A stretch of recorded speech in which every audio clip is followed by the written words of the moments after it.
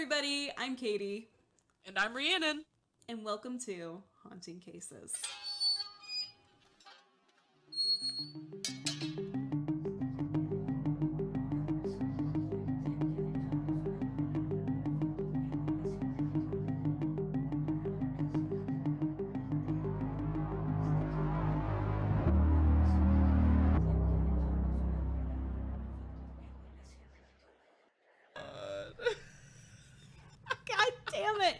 Oh, I know this has happened to other podcasters before too, but it has never happened to me. Not in the 19 episodes of this podcast has it happened to me.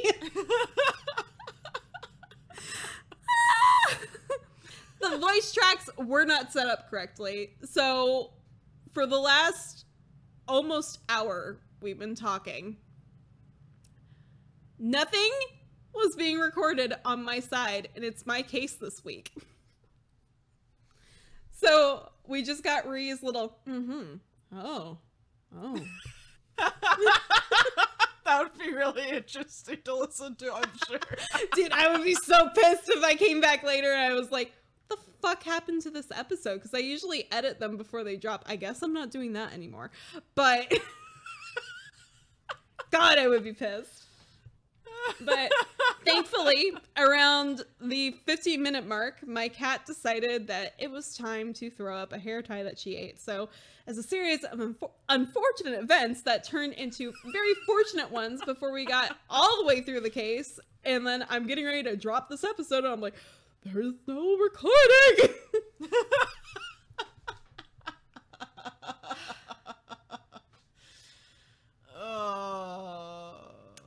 So, yeah, that's what's going on our end. I'm sorry for screaming into the microphone. I'm a little salty, more with myself than anything, but I'm a little salty that I'm going to have to reread everything that I just told Rhee, and now she knows my case, so there's no live action reaction going on. Oh, a reaction!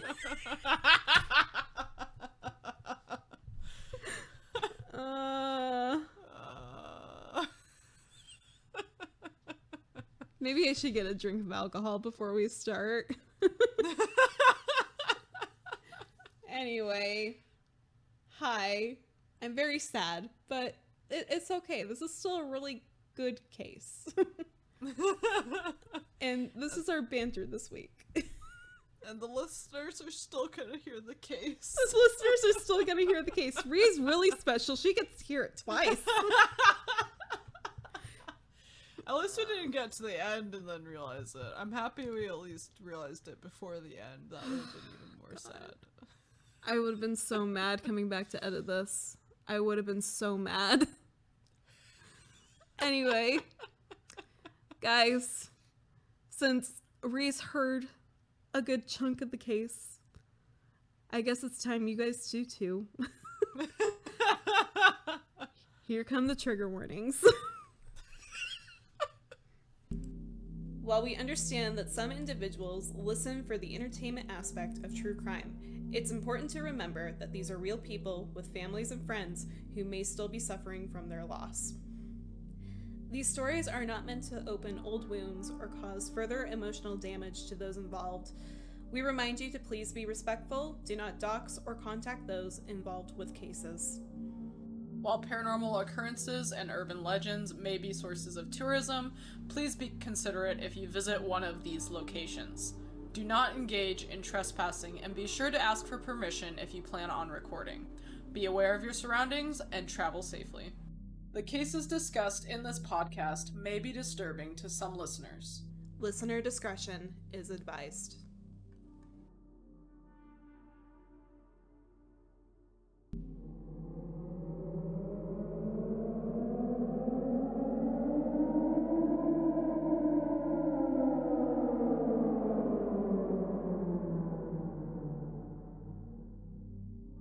In this episode, we will be discussing cases involving suicide.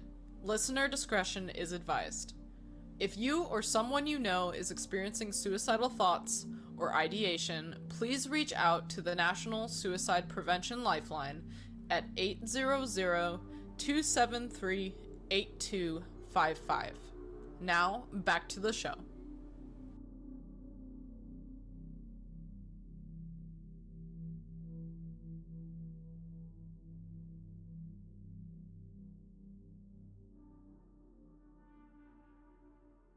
Before we get started again, let's make sure that we're both a part of this. Can you hear my voice? I can hear your voice.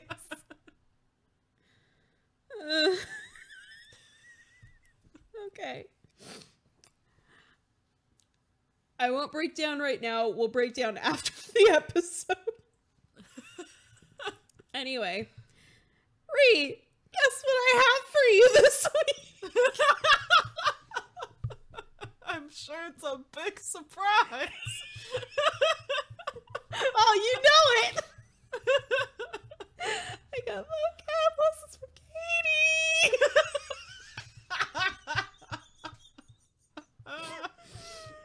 Okay.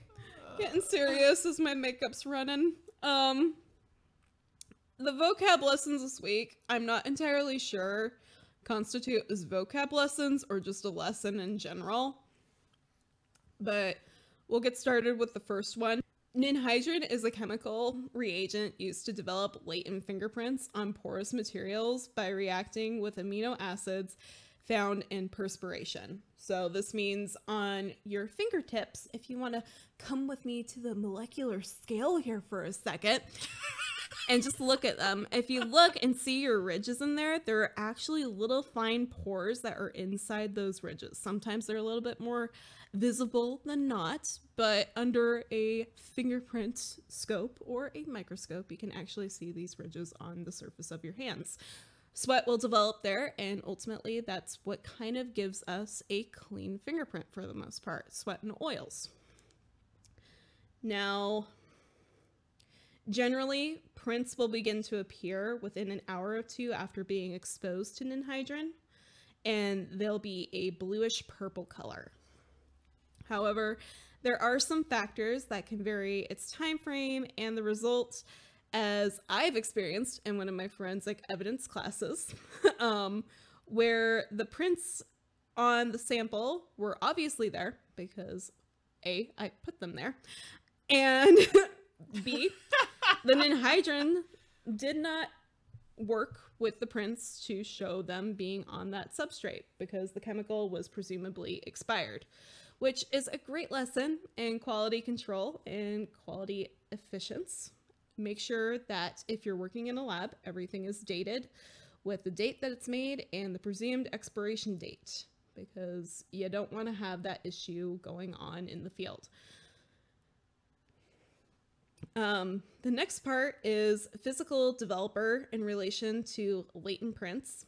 This is a type of chemical mixture that is used for visualizing prints on porous surfaces that is typically a silver nitrate based reagent and can be used when ninhydrin fails to develop. So if one wishes to use this with the previously mentioned chemical of ninhydrin, the object is supposed to go through a fume of iodine followed by the treatment of ninhydrin and then applied with physical developer to get a clear print. Sounds fancy. It is fancy. It's very fancy. Now, there is another type which is more prevalent to today, and that's superglue fuming, which I guess I'll throw it in here too since we're talking about latent prints. We don't specifically talk about it in this episode, but superglue fuming is the use of cyanoacrylate in a closed space to develop a print on typically porous or non-porous surfaces, and the print will typically show up as a white. So if you want to do a fun experiment at home, the best way to superglue fume, in my opinion, is just go to the dollar store, get a cheap plastic water bottle or container, take a spoon, place your finger and roll it across the top of the spoon, like the back end of it, where it concurves back out. I don't know if that's a word, concaves. Out, roll your print across that.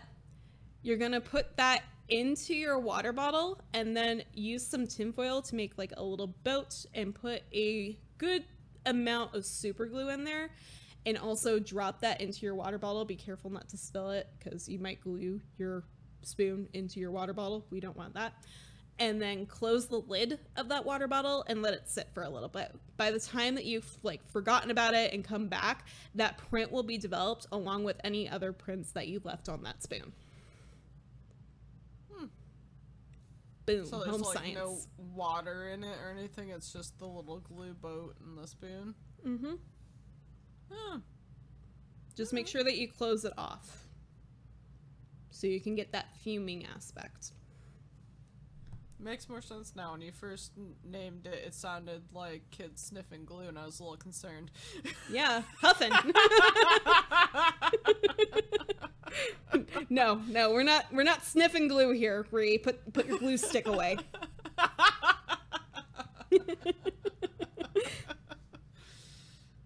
So, physical developer with silver nitrate is also a very effective method for developing prints that were on any type of previously wet substrate as well. Very cool. There's your little forensic science lesson for today. Like I said, not sure if it relates to vocab lessons with Katie or if it's just a lesson with Katie, but there we go. So, going forward, Rhiannon, can you tell me what you think of when you hear the name Coors? Beer? I was gonna say, I'm like, don't you steal my story. No, I'm not gonna steal your story. I think a beer. Yeah. I think most of us think of beer. I think of beer too, but I go to the commercials of football games where people are pulling big packs of Coors out of the tailgates of their truck or their car and going to tailgate parties with it, or even sitting at the bar drinking beer while watching the game on the big screen. Some other things I go to are the movie like Smokey and the Bandit, which we'll talk about a little bit as we go into some history of Coors beer and the company. So, in the year of 1873, a pair of German immigrants by the name of Adolph Coors and Jacob Schuyler established Coors Brewing Company in Golden, Colorado. Coors invested about $2,000 into this operation, while Schuyler invested $18,000. However, by the year of 1880, Coors would buy out his partner Schuyler, making him the sole owner and proprietor of the brewery. Now, during the Prohibition, which took place in 1920 to 1933, many breweries closed due to the constitutional ban on the production, importation, transportation, and sale of alcoholic beverages.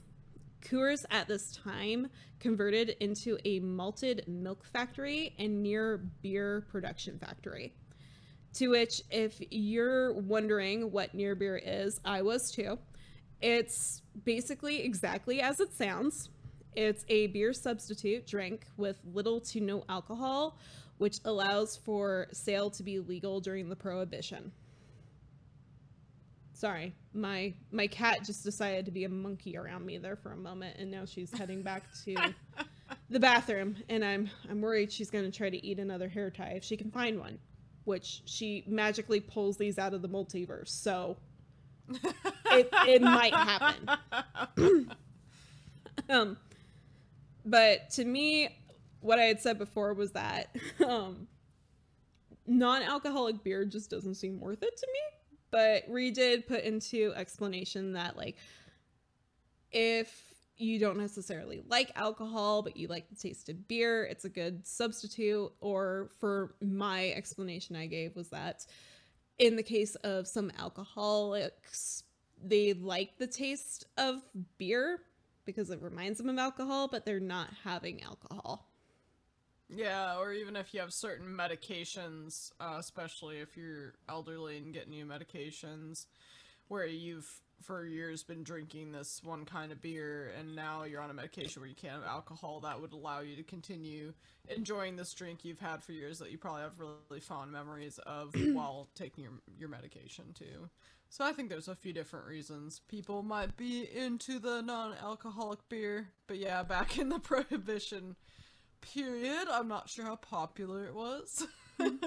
Yeah, I feel that. I'm like, I probably still wouldn't drink it because I'm not a huge beer fan. There's a couple out there that I like, but for the most part, I'm like, meh. Yeah, I'm pretty picky about beer. Definitely more of a wine and liquor person. Same. I enjoy a good beer, but pretty picky about my beer. Same. I'm very, very classy. I go with wine most of the time if I have the option. However, the other day when I was at Smith's, I definitely went for beer and hard cider, which I forget how packed with alcohol hard cider can be sometimes. And then my mom took me on a fun stumble throughout the grocery store. But Coors would sell the malted milk to Mars Candy Company to make sweets, which if you have or you haven't had a Mars bar, I can't say I highly recommend it, but they're not bad. They're good in a pinch. Might want to try that out after this. Who knows? Just knowing that Coors would sell them malted milk. However, what really kept the business alive for Coors and the family was the role that the Coors and the Sons played in the porcelain and cement trades with local real estate companies. By the time the Prohibition ended in 1933, only a handful of breweries had survived, and Coors was considered to be one of the lucky ones. Starting as a local beer brewery, Coors would eventually branch to nearby states, marketing mainly to the American West. This gave a certain type of mystique to those living on the East Coast who had heard about the beverage, and those who had traveled to the West would typically attempt to bootleg a box or two of Coors back to the East Coast. This was reflected with the status of Smokey and the Bandit, where there were some states that were still not entirely over that Prohibition period, and they were running kind of dry state legislates with alcohol. So by the 1980s, most of the alcohol restraints had been lifted at this time, and Coors became a nationally distributed beer in the United States. Now, you might be going, what does beer have to do with true crime? But did you know that the name Coors became a nationwide manhunt comparable to that of the Lindenberg baby kidnapping? So let's start today by talking about one very specific family member in the Coors family. Adolph Coors III was born in January 12th of 1915. And like his father and youngest brother, he went and graduated from Cornell University before eventually taking the mantle and being the CEO and chairman of the board of Coors Brewing Company. He was married to Mary Grant in November of 1940 and had 4 children. To most individuals who knew Adolph, they simply knew him as Ade. He was well liked by his associates, his employees, and he was known for his friendliness and reserved nature. Despite being the eldest successor of the Colorado beer empire and a very accomplished man for his young age, Ade preferred the simpler lifestyle and loved to be on his own at his horse ranch just southwest of Denver, where he and his family resided.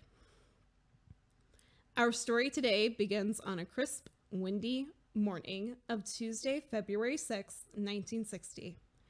Ade had rose before the sunrise that morning to do his daily exercise regimen and take care of the horses by pitching some hay and breaking the ice in their troughs. He then returned to the house, showered, and got dressed for work before joining his wife Mary at the kitchen table for coffee. Before leaving the brewery that morning, he kissed Mary goodbye, having already given his send-off to his children who had boarded the school bus minutes earlier that morning. Grabbing a tan baseball cap and slipping on his favorite navy blue nylon jacket, he went to his vehicle and began heading down the driveway, waving to his ranch's manager as he passed around 7:55 a.m. Ade's normal route to work, which was a 12-mile drive to the brewery, would have him traveling less than a mile to the paved U.S. Highway 285, which would allow for quick transport to work. However, the road was closed that day, forcing him to detour along a winding gravel road for 4 miles into Turkey Creek Canyon, where it would be reconnected to an opening section of Highway 285. Around 10:30 to 11 o'clock a.m. that morning, a milk delivery driver on his morning route pulled up along the narrow timber bridge over Turkey Creek near Morrison, Colorado. On this bridge was an International Travelall station wagon blocking the path. The driver honked his horn several times in an attempt to get the attention of the driver of the station wagon blocking the bridge to move, however, received no response. The individual then got out of his truck and walked to the vehicle to find it empty, its engine idling and the radio still playing, before returning back to his car to honk the horn a few more times in an attempt to bring the driver back. When this failed, the milkman moved the car himself to the side of the road. While doing so, he noticed a red-brown stain on the bridge itself and a hat on the edge of the riverbank just below. The milkman then traveled to a secondary location to report the matter to the local police. Upon arriving at the scene, police quickly were able to determine that the car belonged to that of 45-year-old Adolph Coors III. Searchers were soon spread over the area looking out for the father of 4.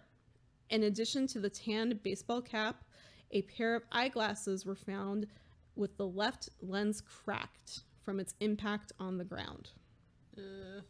Only a few other items were found in the location that related to Coors, and a small area around the bridge was basically where all these items were found. Searchers did extend the perimeter and searched throughout the area. However, nothing else was found, and Ade was now determined by police to be a missing person. Within the passage of 24 hours nearing, the FBI Denver division became involved with the high-profile case to aid Colorado authorities. With this passage of time and Ade's disappearance, it fell under the federal kidnapping statute, which allowed for a full investigation and resources of the Bureau to be called upon. On the morning of Wednesday, February 10th, headlines of the Rocky Mountain News read, "Adolph Coors III disappears. FBI enters search."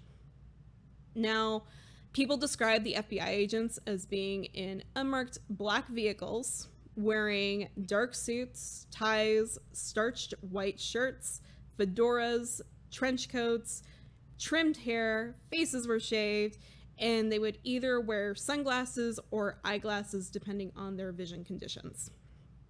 Now, I mentioned previously that this sounded like something out of Men in Black to me. Yep. It definitely does. It's very movie-like and very surreal, and I can only imagine what the people of Golden and Morrison, Colorado thought of this. Can only imagine. So, during this whole situation, there was actually a directive from J. Edgar Hoover in Washington that there was to be a 30-mile radius of 50 officers from the FBI Western Kidnap Squad stationed throughout the Colorado area. And it was also mentioned in another article how J. Edgar Hoover was actually friends with some of the Coors, and it stated to, I believe, Ade's dad, Adolph Coors II, that he was going to bring his boy home safely. And that was his main priority and main goal. Hoover even marked this case as being top priority, and this made the hunt for Coors and his assailant the largest FBI effort since the Lindenberg baby kidnapping in 1932, which, if you don't know about that case, we'll get into it another time, as I always say. Not today. Not today. There will be a day. It is not this day, though. Now, try to stick with me because there are several different things happening, presumably at the same time or in overlapping times or around the same time of what I believe to be Wednesday the 10th. So, the FBI took up questioning people around the town and establishments that day. Most people were asked about Ade's character, and many spoke on how he had been a well-known person throughout Colorado, especially Golden, having been raised there and participated in local baseball teams in the area as their first baser. People were also in absolute disbelief that something could have happened to Ade, and that many residents of Golden believed that the attack on the Coors family to be an attack on Golden itself, stating that Coors was Golden and Golden was Coors. Anyone who dared to denounce the name of Coors during this time or claimed to have beef or absolutely no beef at all with the family became suspect, as it was very peculiar. Like, this family is loved throughout the state for just being friendly, helping, and hardworking. Yeah, I was gonna say that sounds like one tight-knit community. Like, damn. Mm-hmm.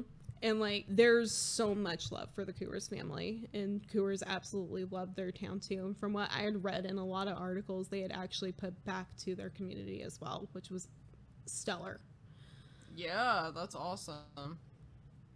So, during and after questioning of the locals, the Bureau issued sedans to drop off agents at Mr. Coors, Joe Coors, and Bill Coors' homes. They were all charged in the meantime of manning telephones, surveillance, and recording devices were set up in the case of contact with the assailant.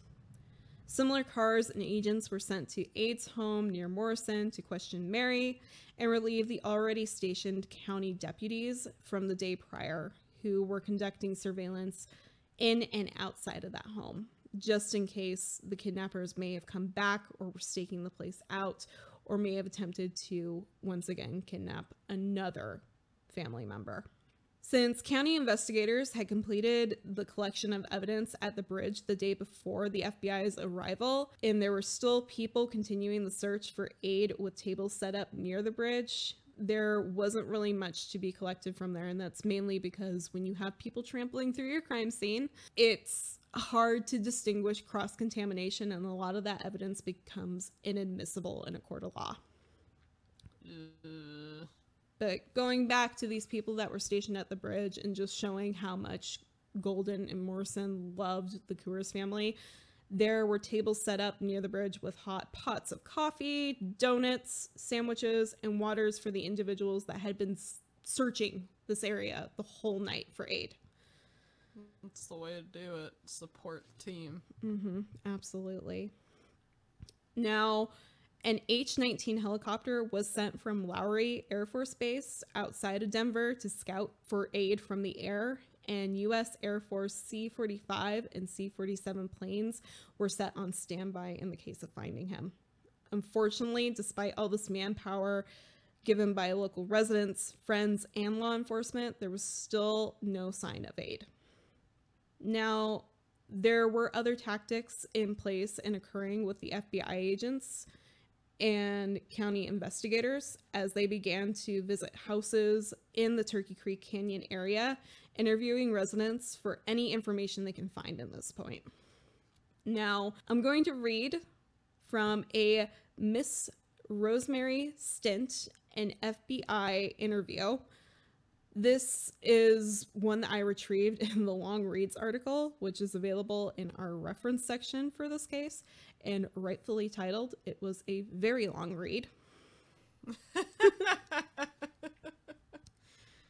And I'm going to try my best not to give it a country accent this time, but there is a little bit of country in Colorado if you know whereabouts you're at. It was about 8 o'clock. Right after I sent my kids off to school. About 20 minutes after, the bus picks them up, around 20 minutes till every morning. First, it sounded like somebody hollering down at the bridge. I can hear people talking down there pretty plain most times. Hear their cars crossing over. I live only about a quarter mile away.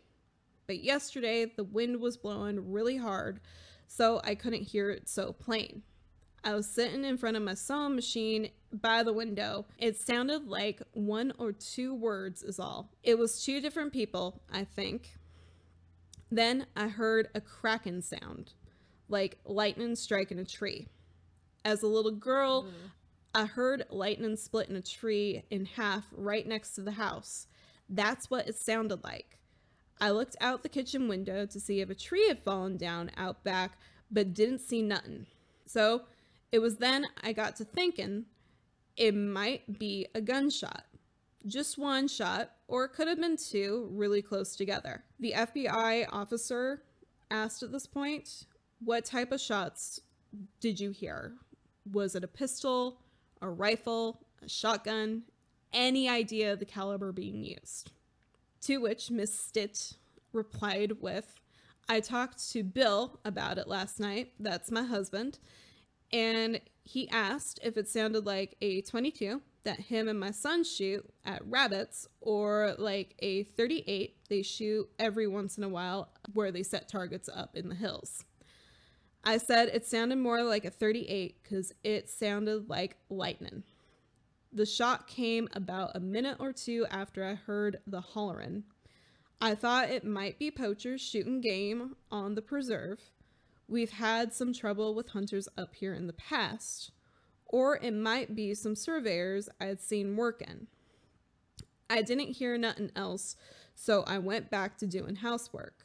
Later on in the morning, though, about 10:30, 11 o'clock, I heard someone hollering and honking a horn. About 15 to 20 minutes after that, the milkman showed up and told me about a car blocking the bridge down yonder. He asked to use the telephone, but we ain't got one, so he left and said he'd stop at the next station to call police.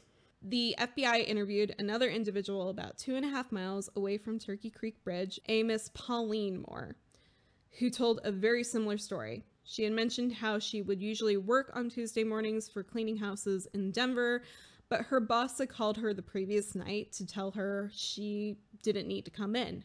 And she basically had the morning to herself to do housework and laundry, and that's exactly what she was doing. She'd been hanging up her wash on the clothesline out back around 8 a.m. the previous day on February 9th and heard a shot in the canyon real clear.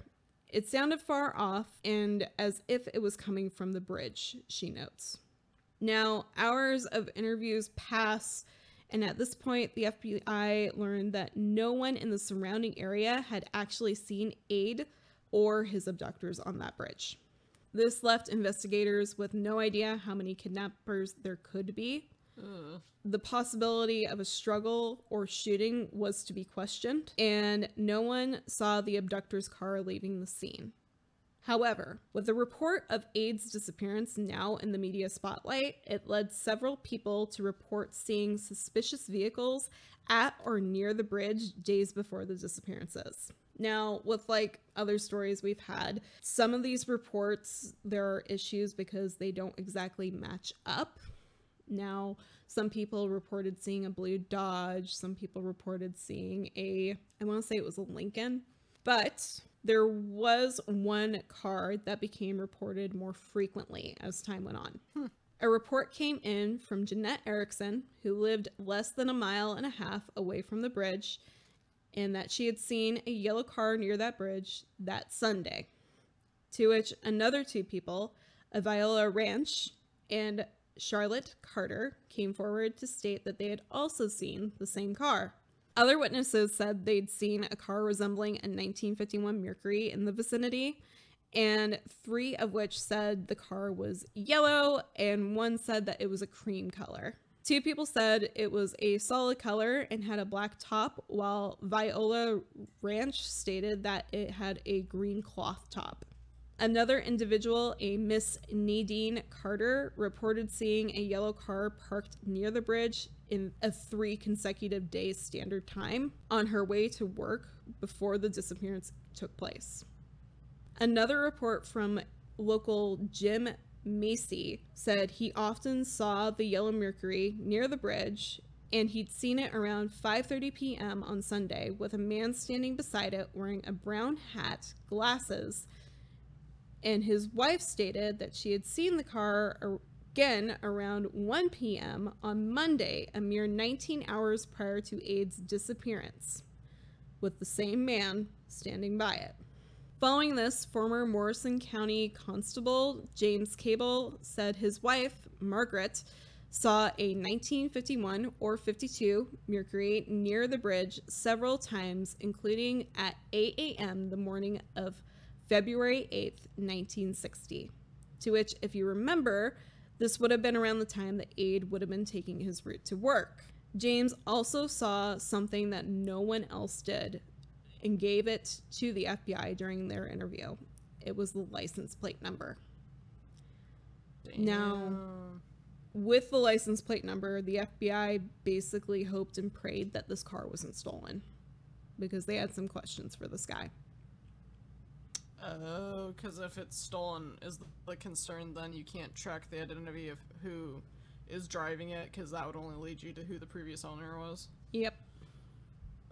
Damn, I never thought about that too much before. Shit! That's a big deal than I realized. So, with there being a couple different claims about this vehicle and its color, if it had a sunroof, if it didn't have a sunroof, what color was the sunroof, there was one very clear thing that all witnesses did discuss with the FBI. No one had seen this car since Ade's disappearance. Yeah. Which, for it to be sitting around consecutively days in a row and then nothing, that has a little red flag going up. Yeah, that doesn't sound right at all. Nope. Ugh. So, the same day, Wednesday the 10th, just as a reminder, while agents were investigating and doing other interviews, a ransom letter was intercepted at the post office at 9:40 a.m. It was dusted for prints and copies were made. This piece of evidence was treated with triketohydrate and silver nitrate, which is a very scientific way and difficult way of saying ninhydrin, with a physical developer technique to recover any possible prints on this letter. Don't laugh at me, it was a big word. I was just thinking to myself that I feel like a scientist like to come up with long, complicated words. Mm-hmm. They really do. I'm like, I had to pause to read that a little bit. You won't hear it once I'm done editing, but I had to pause to read that for a moment. I'm like, is that right? I also do not have my glasses on, which does not help my cause. I bet. So, unfortunately, after the ninhydrin process had been done and the physical developer process had been done, no latent impressions were found to be of value. Now, this doesn't necessarily mean that there were no fingerprints on the envelope. It just means that there's so little detail, or there's other factors pertaining to those prints that are inadmissible and not likely to give you a clear comparison to another individual. Is it possible that whoever had been handling that item had worn gloves or something to try to prevent fingerprints, or was it more just not a great fingerprint on the item, or the technique just didn't work out that time?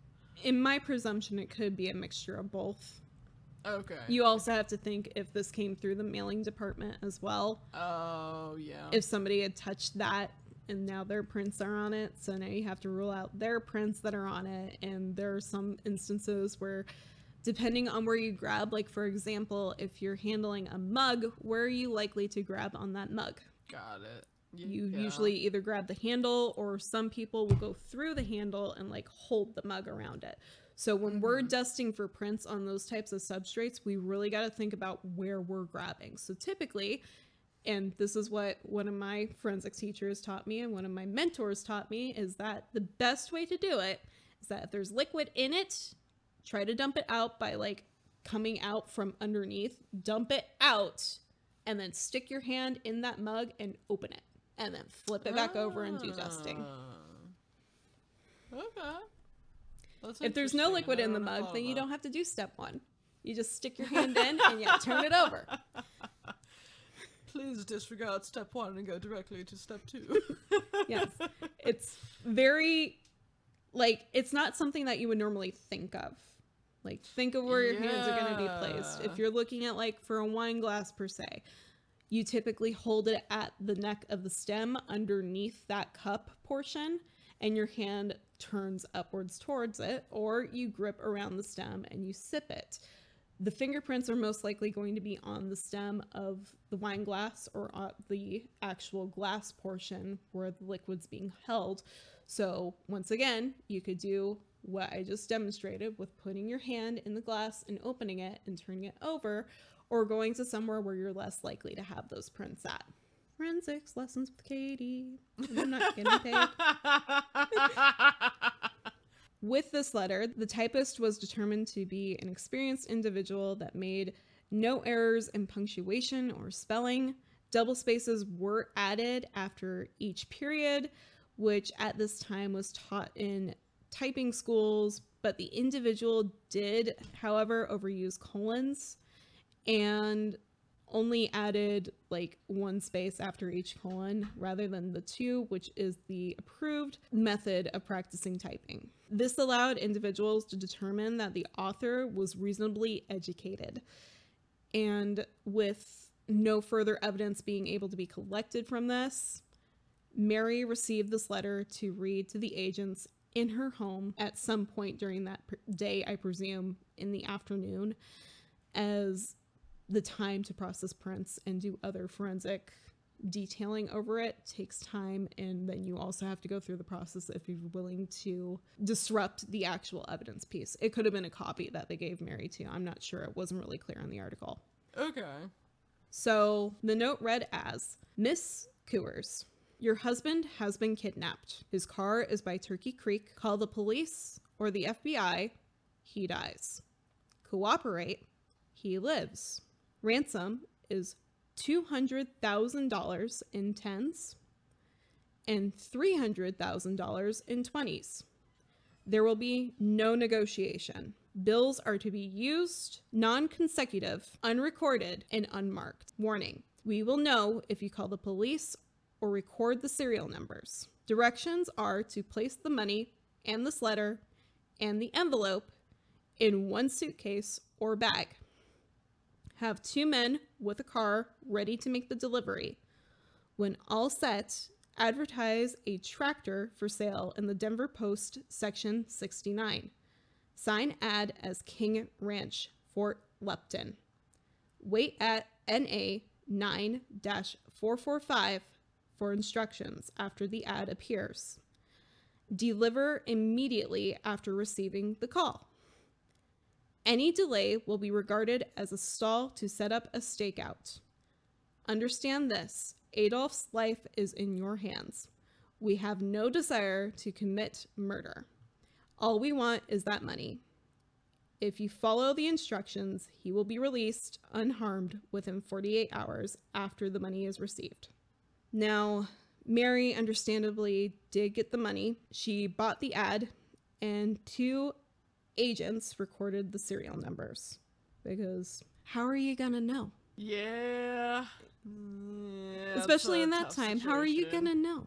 Exactly.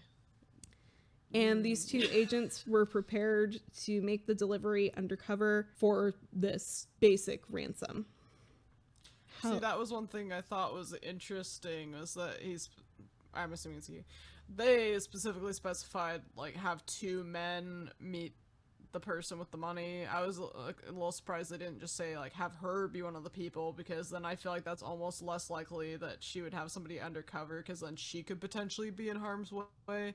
But I don't know how criminals think of that, but it's just kind of interesting to me. Absolutely. And she was very concerned at this time of, like, she did not want to risk her husband's life, which understandably I wouldn't either.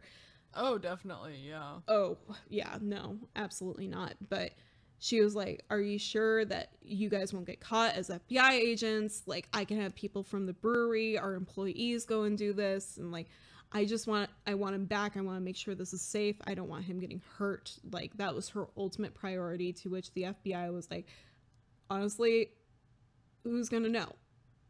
he's not going to know that it's us. These are strangers delivering this delivery anyway. He has no idea. Yeah.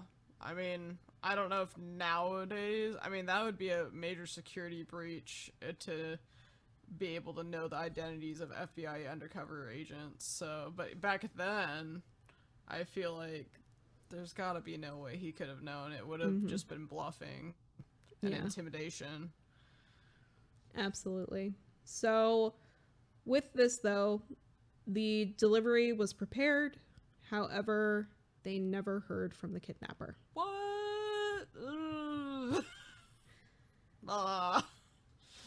So, within the following days, the investigation began to focus more on the man who drove the yellow 1951 Mercury seen in the area where Aid had disappeared. 8 days after Coors had been kidnapped, the car was found on fire in Atlantic City, New Jersey. Which, wow, hell of a drive. Yeah! This was a gasoline-fueled fire, and it had been deliberately set, but it didn't destroy the serial number imprinted on the engine. This car was traced back to a Joseph Corbett Jr. Now, officials zoned in on Corbett, a convicted murderer at the time, who had walked away from a minimum security prison located in California 4.5 years prior. He at the time had been using the alias Walter Osborne and living around Capitol Hill for 4 years before the attack on Aid. The FBI then proceeded to obtain a fugitive warrant for Corbett Jr. and placed him on the FBI's top 10 most wanted fugitives list. In September of 1960, some hikers in the Rocky Mountains came across a pair of pants and a pocket knife bearing the Coors initial, which prompted investigators to search the area for any other signs of Aid. In the days following, a shirt and a skull were found, followed by the remaining skeletal remains of Aid Coors. Unfortunately, at the time Aid had been discovered and returned to his loved ones, Corbett Jr. had still not been apprehended. The case did remain significant to the public eye and media for this time, and ultimately, magazine readers in Canada were the ones that broke the case wide open when an individual reported a man resembling Corbett Jr. to the Royal Canadian Mounted Police and the FBI.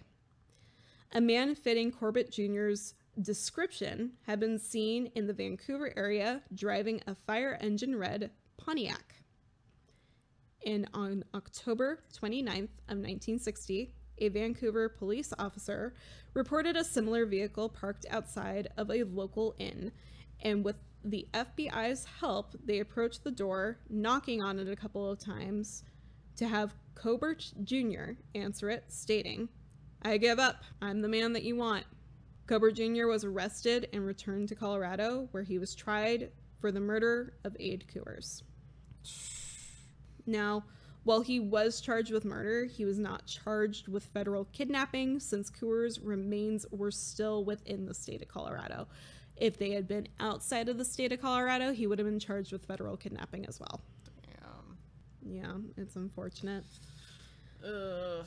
So, let's rewind real quick and go back to that crisp, windy morning on Tuesday, February 9th of 1960. As Aid drove along that detour road with his travel all rambling through the canyon, reaching the last bend, turning to the Turkey Creek Bridge, Corbett Jr. was waiting on the bridge, who at this point had been stalking Aid for months, awaiting a chance to carry out his scheme. Corbett Jr. had backed his canary yellow Mercury sedan onto the one-lane bridge just minutes before Aid's arrival. A pair of handcuffs and iron leg clads were obtained prior to this and were sitting in his back seat.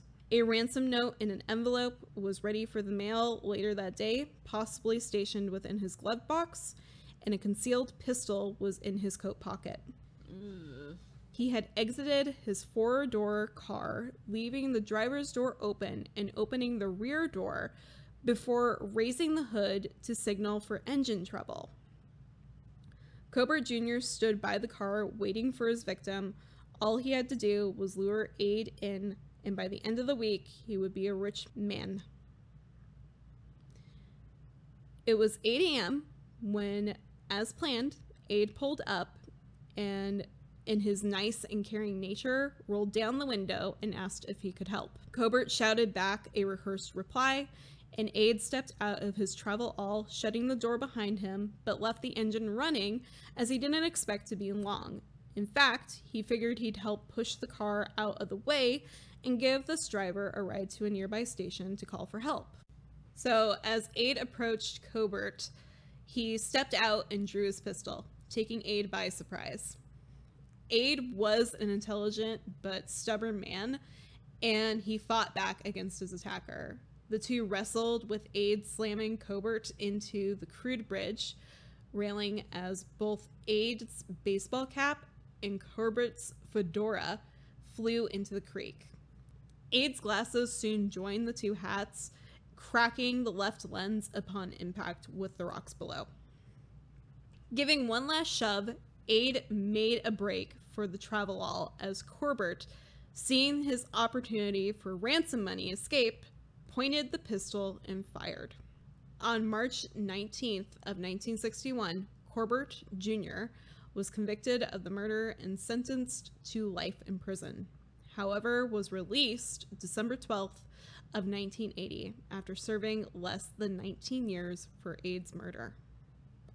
Shit. Yeah, no, that made me very upset. Yeah, that's not okay. Mm-mm.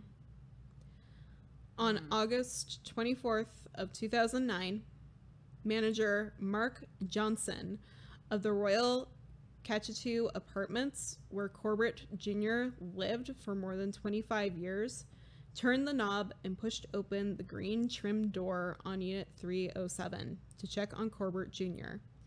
In the bedroom, he found a shocking scene of the man laying in his bed, a single gunshot wound to his head. Corbett Jr. did note in the years prior to his suicide that he was haunted by the whispers of people who recognized him for his crime, saying, "There goes the man who killed Ade Coors." And that's the story. We're finished. We made it. It's done. It's done. Finally done. It's done. It's not like to be that, oh god, the story was boring. We had so many technical difficulties throughout the story. It wasn't even funny. Like, tonight was a cursed episode night. Seriously. Oh my god. To which I'll be uploading a photo over on our Instagram of Jack is calling back. He'll waste your minutes talking about her cat. But anyways, Ree, now that we've got through the story and I have a nightmare ahead of me when it comes to editing, what did you think?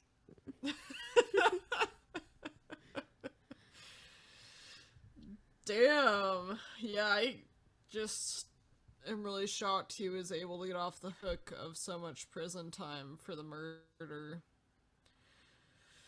Oh, that's just not right. But no, and I mean, I'm also really sad for his wife that it worked out that way, because I mean, she had the money in hand and was going to pay the ransom and all that, and she still lost her husband in the end. Yeah. I can't imagine how much grief she felt upon the discovery of Ade's remains. Not even just Ade's remains for that point, but when the individual failed to call or show up for the ransom delivery. Like, that must have been just this gut-wrenching, heart-stopping moment to start with. And then going months without knowing, because this happened in February and Ade wasn't discovered until September. Oh god, I didn't realize that it was that big of a gap. Mm-hmm. Oh, yeah. Yeah, I mean, I figured no matter what, not hearing anything about the ransom would definitely be a bad sign, because if the criminal really thought that he had been had or been caught by the FBI or whatever, I feel like he would have at least sent something saying, either upping the stakes or saying something out of spite or something at all. So to not say anything, I don't think is ever a good sign. And then the fact that the money was offered up and he didn't show up for it, it's just... Ugh, yeah, and then to wait for months just not knowing what the hell happened, and if he's still out there somewhere with your husband, or probably at that point assuming the worst, that if you haven't heard anything, then what happened. Yeah. And unfortunately, like, with the article in the long reads, which once again will be linked in our reference, they go a little bit more into detail regarding what was going on and kind of where Corbett was after killing Aid and what he had done afterwards. And he had basically still planned to follow through on the ransom, from what I read. However, when the FBI started pulling up, I presume he got scared and decided to run instead.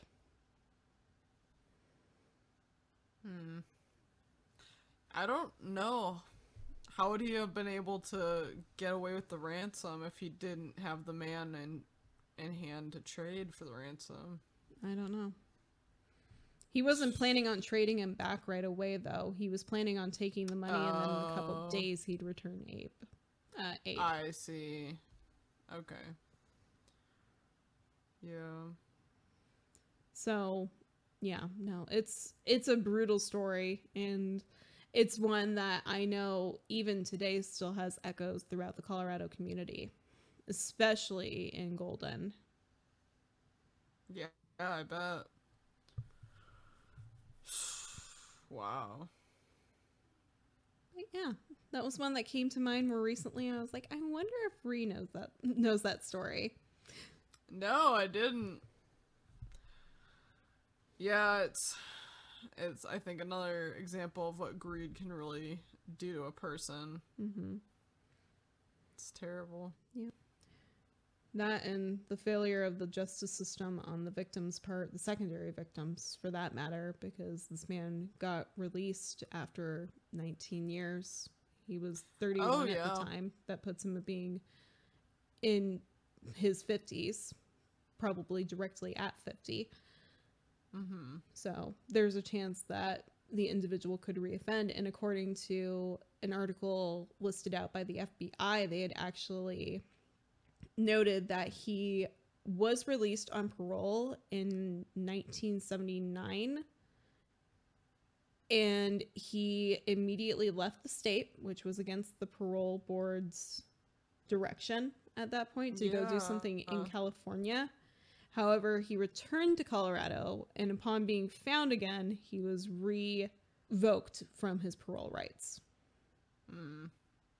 Which I don't understand the short period of time between 1979 to 1980 that something drastically changed to reinstate those rights. Yeah, that's odd. Mm-hmm.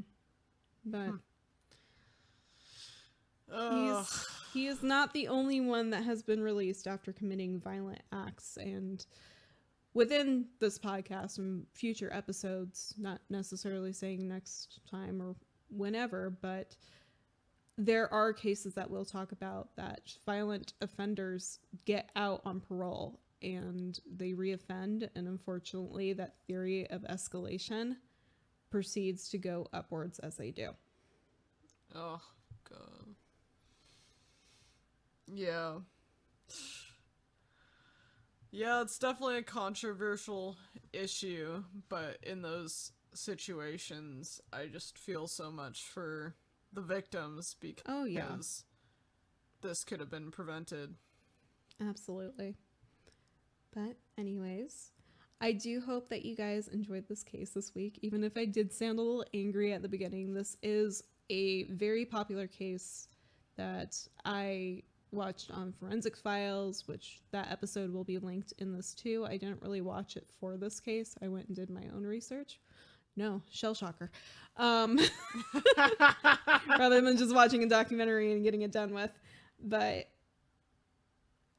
it wasn't necessarily a story that I grew up with, but when I did hear about it, it was one of those things that it's like, why haven't I heard about this before? And it might have been just because I wasn't in the Golden or Morrison area of Colorado. However, when I had first heard about it, I do recall talking to older people in my family and that I knew, and they remember during that time period how things felt so weird and so off. Yeah, I'll have to ask some of my family members, because being from Colorado as well, also not from the Golden area, but yeah, I don't know. I don't know how long my family was there before they had me, so I don't know if they were actually there when that happened or if they were in another state, but that would be interesting to talk to some of my family members to see if they remembered that case. Ugh, yeah, it's definitely one that's gonna stick with me. Yep. It's one of those ones that haunts you. Oh yeah. Oh yeah. For sure. Not to be punny or anything, or maybe two, who knows. But anyways, thank you guys for listening. We'll catch you next week. Thank you again for listening to Haunting Cases Podcast.